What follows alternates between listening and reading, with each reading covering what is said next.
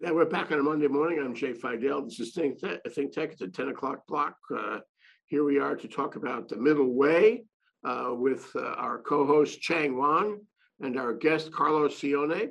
And they join us to discuss, and this is very important, the technology. Let me get this right. I'm looking at it now. Yes. It's expert opinions on education and technology.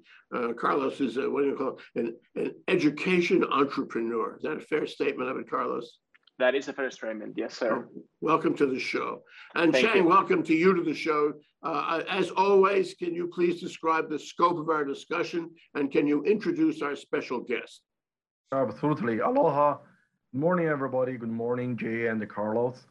It is my honor to introduce my good friend and former colleague. Carlos and I have known each other for 15 years. We used to work for the same company. He was senior executive, and he is one of the hardest working person, if not the hardest working person and the smartest person I ever know. He knew inside out not only how to survive and function well in corporate America, but he had a terrific exit strategy of corporate America, because sometimes you feel that corporate America become your small world and you cannot get out of it. And I have to confess, I followed Carlos steps, step by step. Carlos exit corporate America, and then shortly after I did same. Carlos materialized his concept and built his own company. I materialized my concept and co-built a team as well. So I learned a lot from Carlos and how to be a team worker and how to materialize a concept. He founded a company called Extempora. It's a language learning platform and app. It's becoming extremely popular and successful for the foreign language learning. So I'm very eager to hear the updates. I've been monitoring his development, his company development for the past few years, but I look forward to hear updates, and I also have a few burning questions about the recent news I would like to ask Carlos. Okay, we'll make it a cliffhanger. It's a cliffhanger what your questions are going to be. So Carlos, my question to you is why? Why start Extempore? Yes. When people ask of entrepreneurs the why question, the temptation is always to give a lofty answer. You want to just fix the problem and make everything better or whatever. I wanted to have my own company. I wanted to have something I could call mine. I've always been an entrepreneur since I was a child. Been looking for a problem to solve for 10 years. And then my wife is a professor of linguistics at a university here in Minneapolis. And once you identify the problem and you identify a solution for that problem, then everything else just naturally follows, right? What qualified you to be successful? Nothing, absolutely nothing.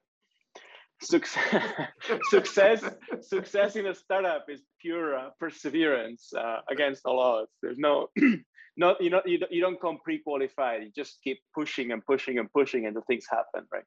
And learn from your mistakes. I'm very impressed with that. But what you're really saying is that anyone could do it. Oh, absolutely, yeah.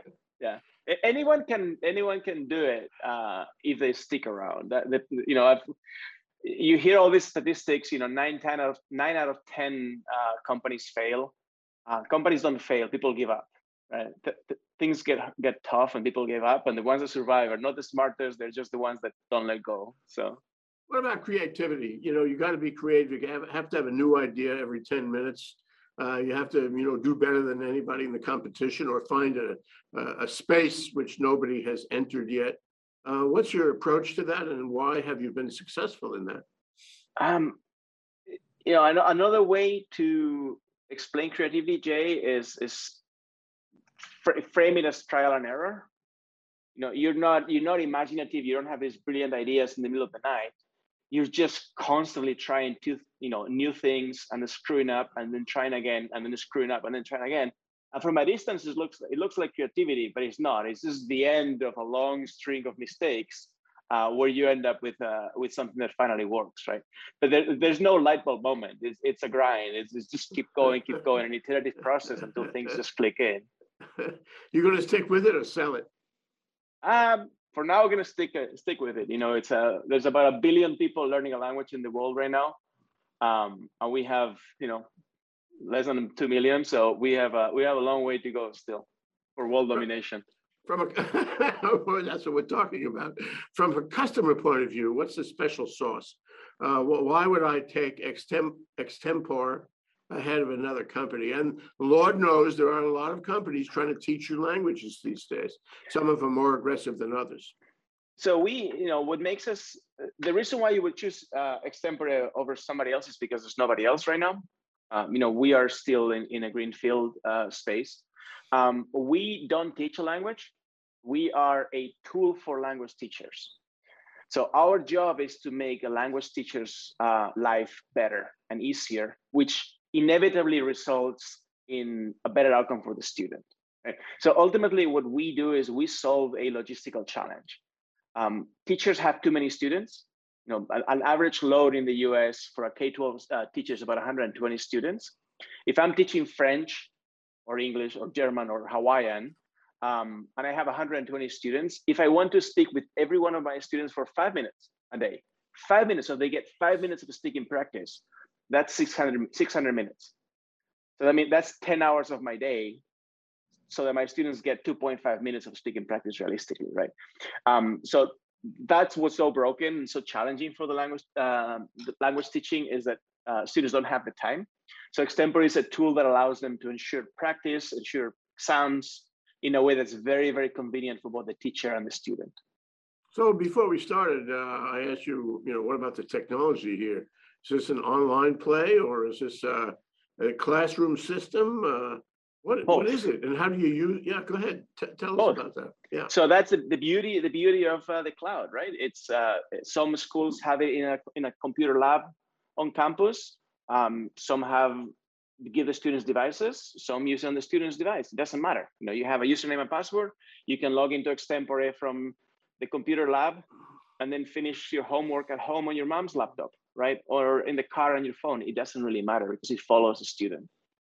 How do you handle all those students within the course of the amount of time available? I mean, what do you give to the teacher to enable the teacher to accelerate the learning process?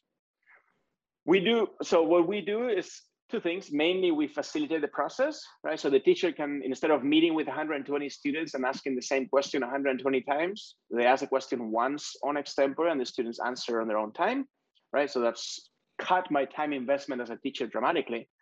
But then we also have a lot of pre-made activities and pre-made tasks that a teacher can just pull in and use with their students and then review on their own time. Okay. And then we have a lot of time saving. I can play my students' responses at double speed because they speak very slowly, right? So it's also a cumulative process of time savings for the teacher. But there always is a teacher. I think that's what I hear you saying. There always is a teacher. We are not in a world where we can replace the teacher yet. The teacher is a critical part of education.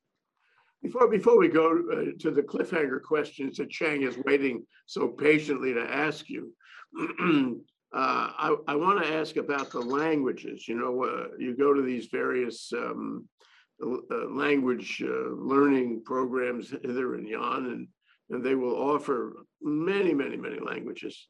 And some of them are, some of the lessons in one language are better than some of the lessons in another language. And I always wonder, how it works to learn Croatian. So my question to you is, what languages do you select for this? Do you select any language particularly, or all languages? I mean, there's a demand out there you've got to satisfy. Parents want kids. I know she's a Filipino woman.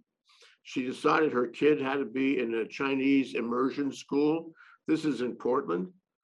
So she said, well, okay, I don't know of any immersion schools for young kids. I will establish one. And she did successfully. And I just, that was extraordinary that she could do that. But that was the demand for Mandarin. How do you meet that kind of demand? So we follow more than lead in that sense, right? If I have a teacher of Hawaiian, which we do, who wants to use extempore to teach Hawaiian, the platform is there for them. The platform is in itself language agnostic.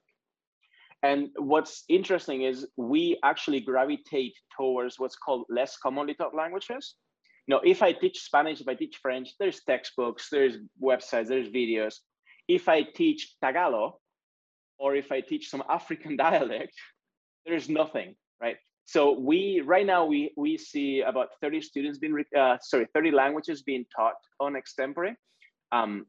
The Minnesota Department of Education, for example, uses extempore to assess for all their less commonly taught languages. So if a child in Minnesota speaks Ojibwe at home, you know, an indigenous language here, and they want to prove to the state that they're bilingual and get something called the Seal of Biliteracy Assessment, a stamp, so a certificate on their high school diploma that says, you know, this kid is bilingual, they will use extempore to assess for that language.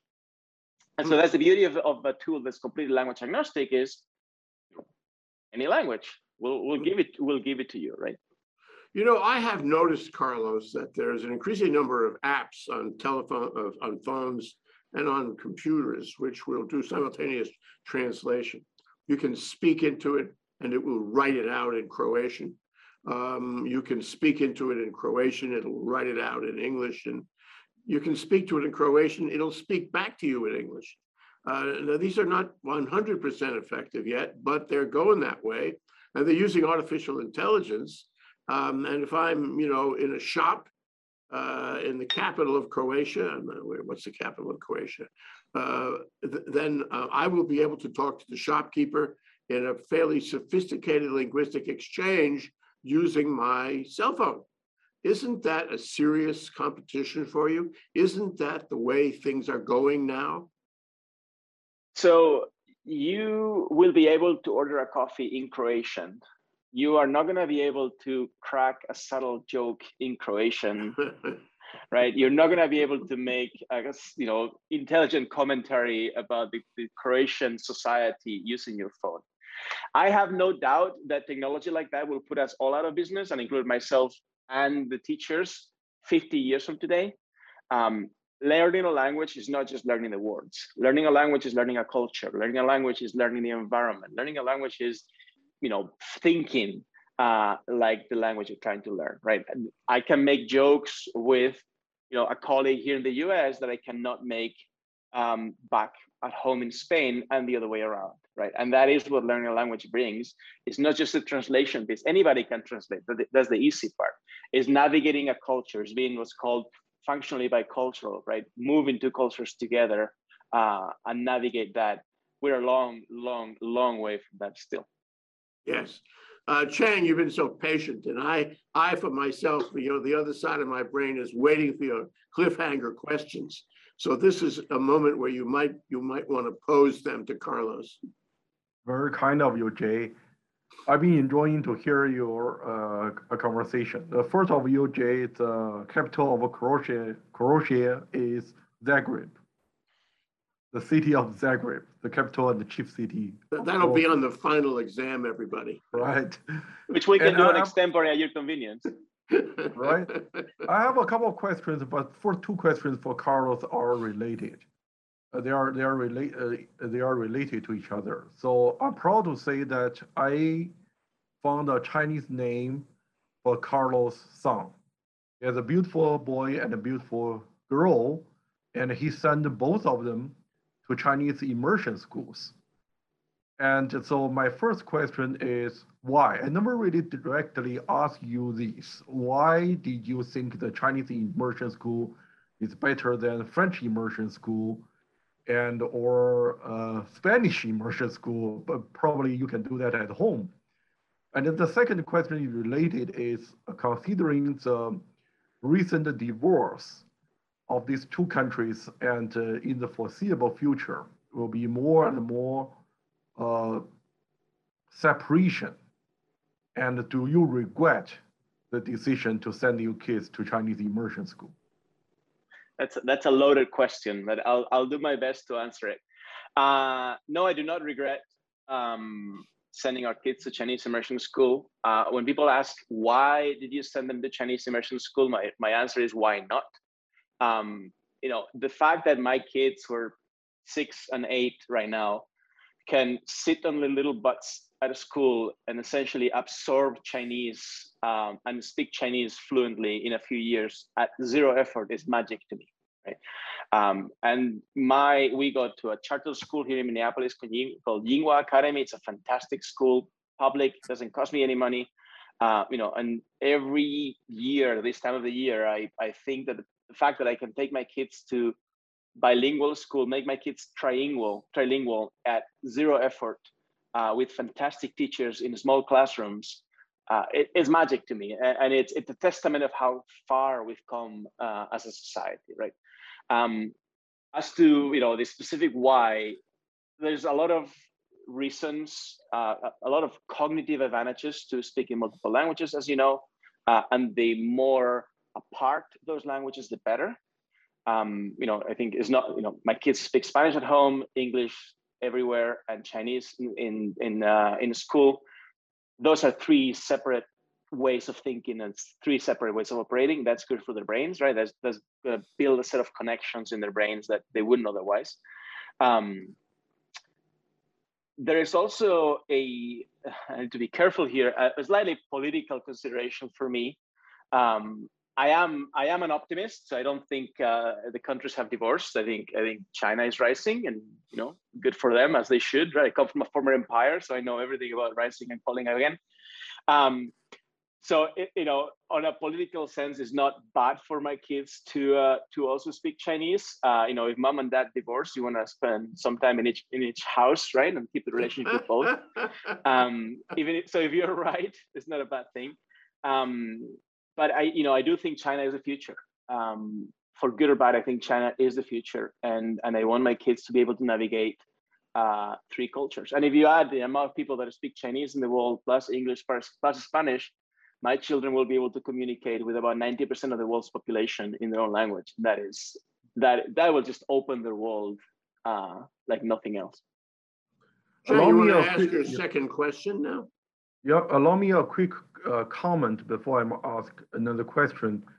Is last time Carlos and his family came to my house for a dinner party, and his son and daughter speak perfect Chinese Mandarin without any accent to us and to our Chinese dogs. And because our dogs are very talkative, and his son just look at my elder dog and speak in perfect Mandarin, shut up, and say the dog's name. And just both my wife and I were totally overwhelmed by and was stunned by such a perfect pronunciation that is extremely rare for the non-Chinese speakers. And as you can hear, I speak English with heavy accent even after 20 years in the United States. But a quick question for you, Carlos, and in what language do you think your children are dreaming right now? We often wonder. So first of all, a 6-year-old's brain and a 40-year-old's brain are not the same, right? My daughter, who's 6, just absorb everything instantly, perfectly. There's nothing to confuse her, right? There's nothing there yet. They are at a really fascinating stage where they will use the first language that comes to them. So they are very happy to mix languages in the same sentence. They will start a sentence in Spanish, continue in English, and if the only word they know is in Chinese, then they'll finish in Chinese. Because if you think about it, their world is very segmented, right? The way we speak to them at home, the vocabulary we use as parents at home in Spanish is very different than the vocabulary they use in school, and very different the vocabulary they use on the street with their friends, right? So it's not, there's much less overlap than you would think. So if they're speaking in English and the only word they know is in Chinese, they'll just blurt it out in Chinese and hope for the best, right? Because in their mind, everybody should speak Chinese like they do because it's just so easy. Good to know. Okay, my second question is, recently Chinese government have this policy change. So after school private tutoring, including language learning, has been banned. So in the past few decades, Chinese parents, after the school, extracurricular activities have been full for Chinese children. So they go to piano classes, they go to English learning, French learning, they go to calligraphy, and but most importantly, they go to exam preparation training courses. Now the Chinese government banned all of them overnight. So obviously, many people will lose their job. But some parents are happy, some parents are unhappy. The happy parents said, okay, before that policy change, we cannot afford buying these private tutoring classes, and we cannot afford to pay for educational apps. So we now everybody on equal footing. And so we have to, our children will just study hard in school. There's no after school midnight snacks for the rich kids. Some parents are very unhappy. They said, we want our children to be fully educated. We want to provide the best of education opportunities and the best technology we can afford. And if they need, we will buy them an iPad Pro, we will buy them, pay for the apps, and we will pay for any private tutoring classes online or in person. And so this policy change is fair on a societal level, but it's unfair to our children. And the second part of the question is already related, because now the English learning is optional for Chinese children, for elementary school children. It used to be, for my generation, in 1980s, when we went to elementary school, English learning was optional. And then the government made it mandatory for all elementary school children for the past few decades. But recently, they changed it back to optional. So I want to hear Carlos' comments on all these new recent developments, because you think China is rising, but look at those policy changes. What's your comments and gut feeling about this? So I have a lot of thoughts about that. As a matter of fact, it seems to me that China is struggling, trying to decide who they want to be, right? Removing English classes from an elementary classroom makes them sound like the US, right? It's almost this mindset that we're already empire, so we don't need it. We don't need to learn another language, right? If you want to talk to me, speak Chinese. There's a bit of that arrogance. If you think about the US language teaching is, compared to Europe, for example, is minimal. In Europe, every student learns a second or third language. In the US, only a percentage of them, right? And that's the empire mindset that, talk to me in my language because I'm the boss, right? I grew up in Spain. Spain still has that legacy thinking where, if you want to talk to me, you should learn Spanish, right? We're not empire anymore, but they still think they are sometimes. So it seems to me on one side that China is starting to think as a big boy now, and they don't see a need to communicate in other languages, which is maybe that's just the way we evolve as humans. The whole crackdown on tutoring, it's almost the other side of it. It's made on the grounds of equity, or stated to be on the grounds of equity. I'm not sure if it is, or that's just an excuse for a bigger picture of a crackdown on technology and too much power from technology companies, which is the same debate we're having in this country about Twitter and Facebook. and so on, right? But it seems to me that the China's, it's a fast evolving country that's trying to decide who they are. As a educational technology executive, I don't think it's a good idea to crack down on technology companies. I have to say that. I would rather we avoid that at all costs. I definitely don't. It doesn't sound to be good policy to just punch the table and get 500,000 people out of a job overnight. That's not the way it should be done. But yeah, it's interesting to watch China.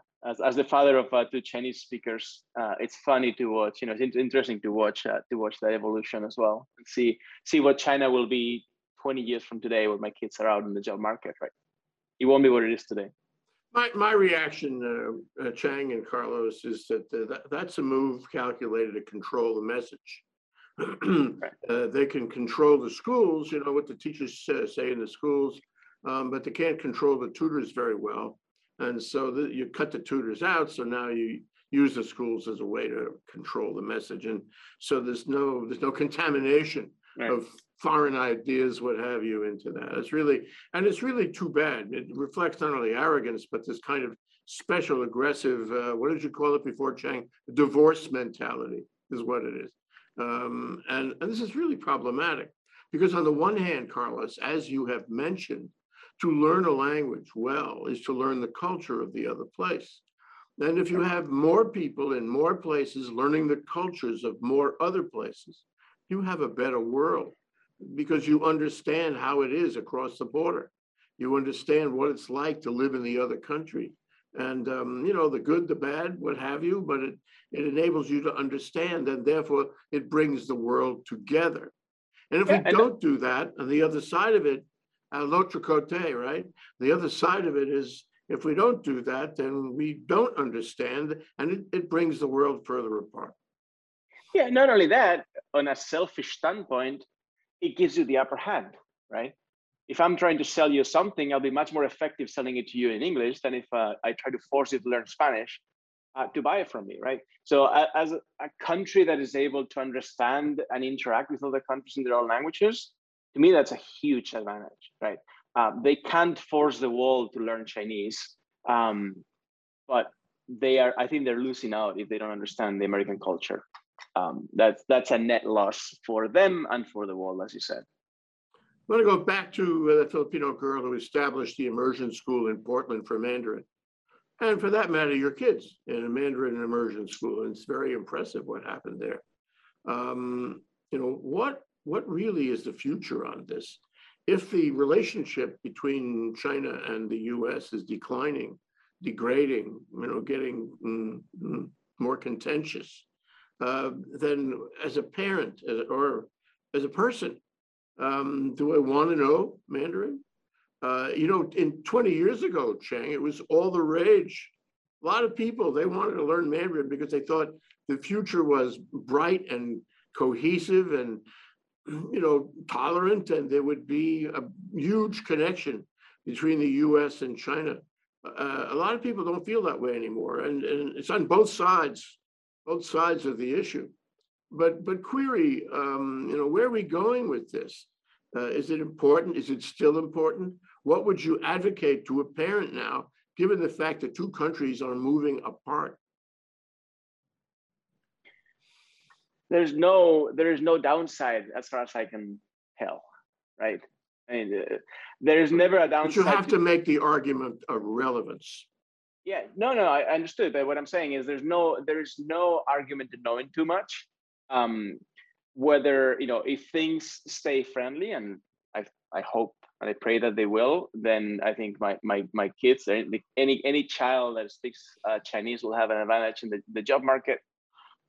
If things were to stay unfriendly, my kids are American first, right? It's not bad for the US to have people that speak the other side's language fluently and understand that culture, right? So to me, relevant or not, there's absolutely no downside to learning another language and understanding another culture. If you don't want to say and brag about it, then don't. But that's something nobody can take away from you. Yeah. One last thing I'd like to get into is the linguistic approach. You spoke of your wife as a linguistics professor and so forth.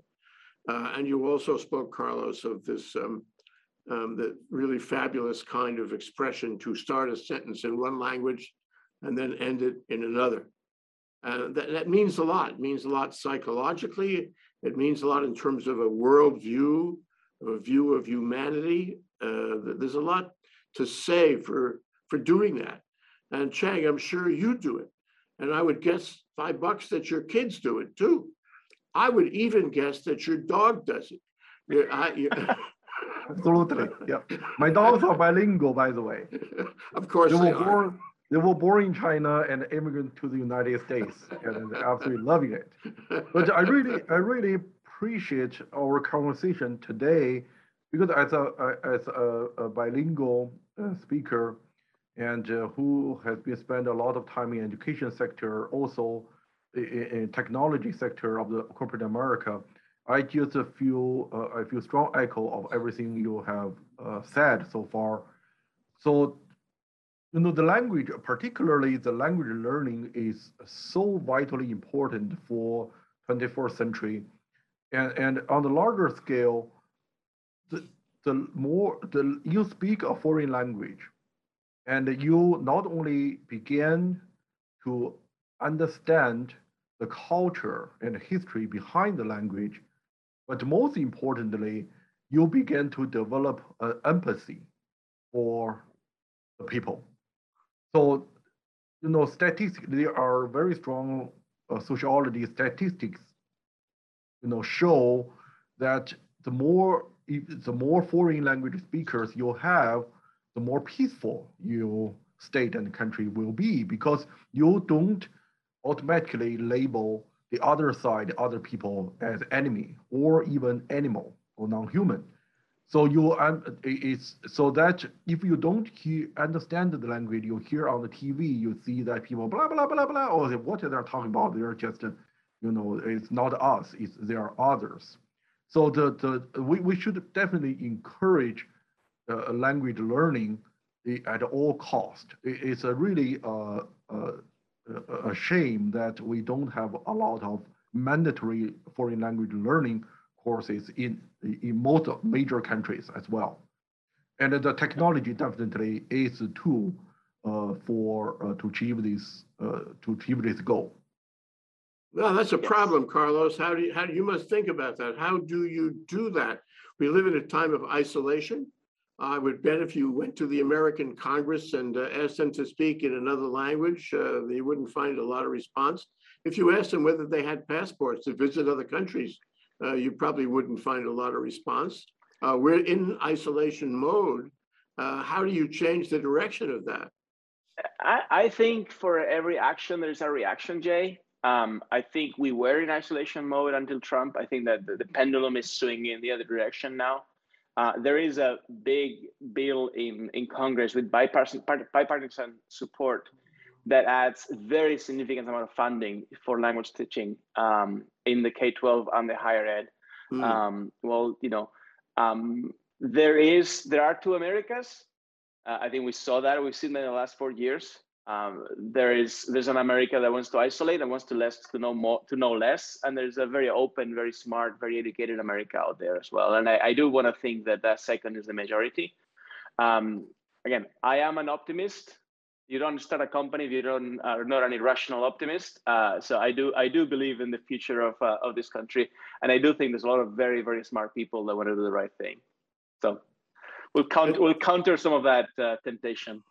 At the risk of having you say something you said before, let me offer you the opportunity to leave your message with our viewing audience. What would you want them to remember?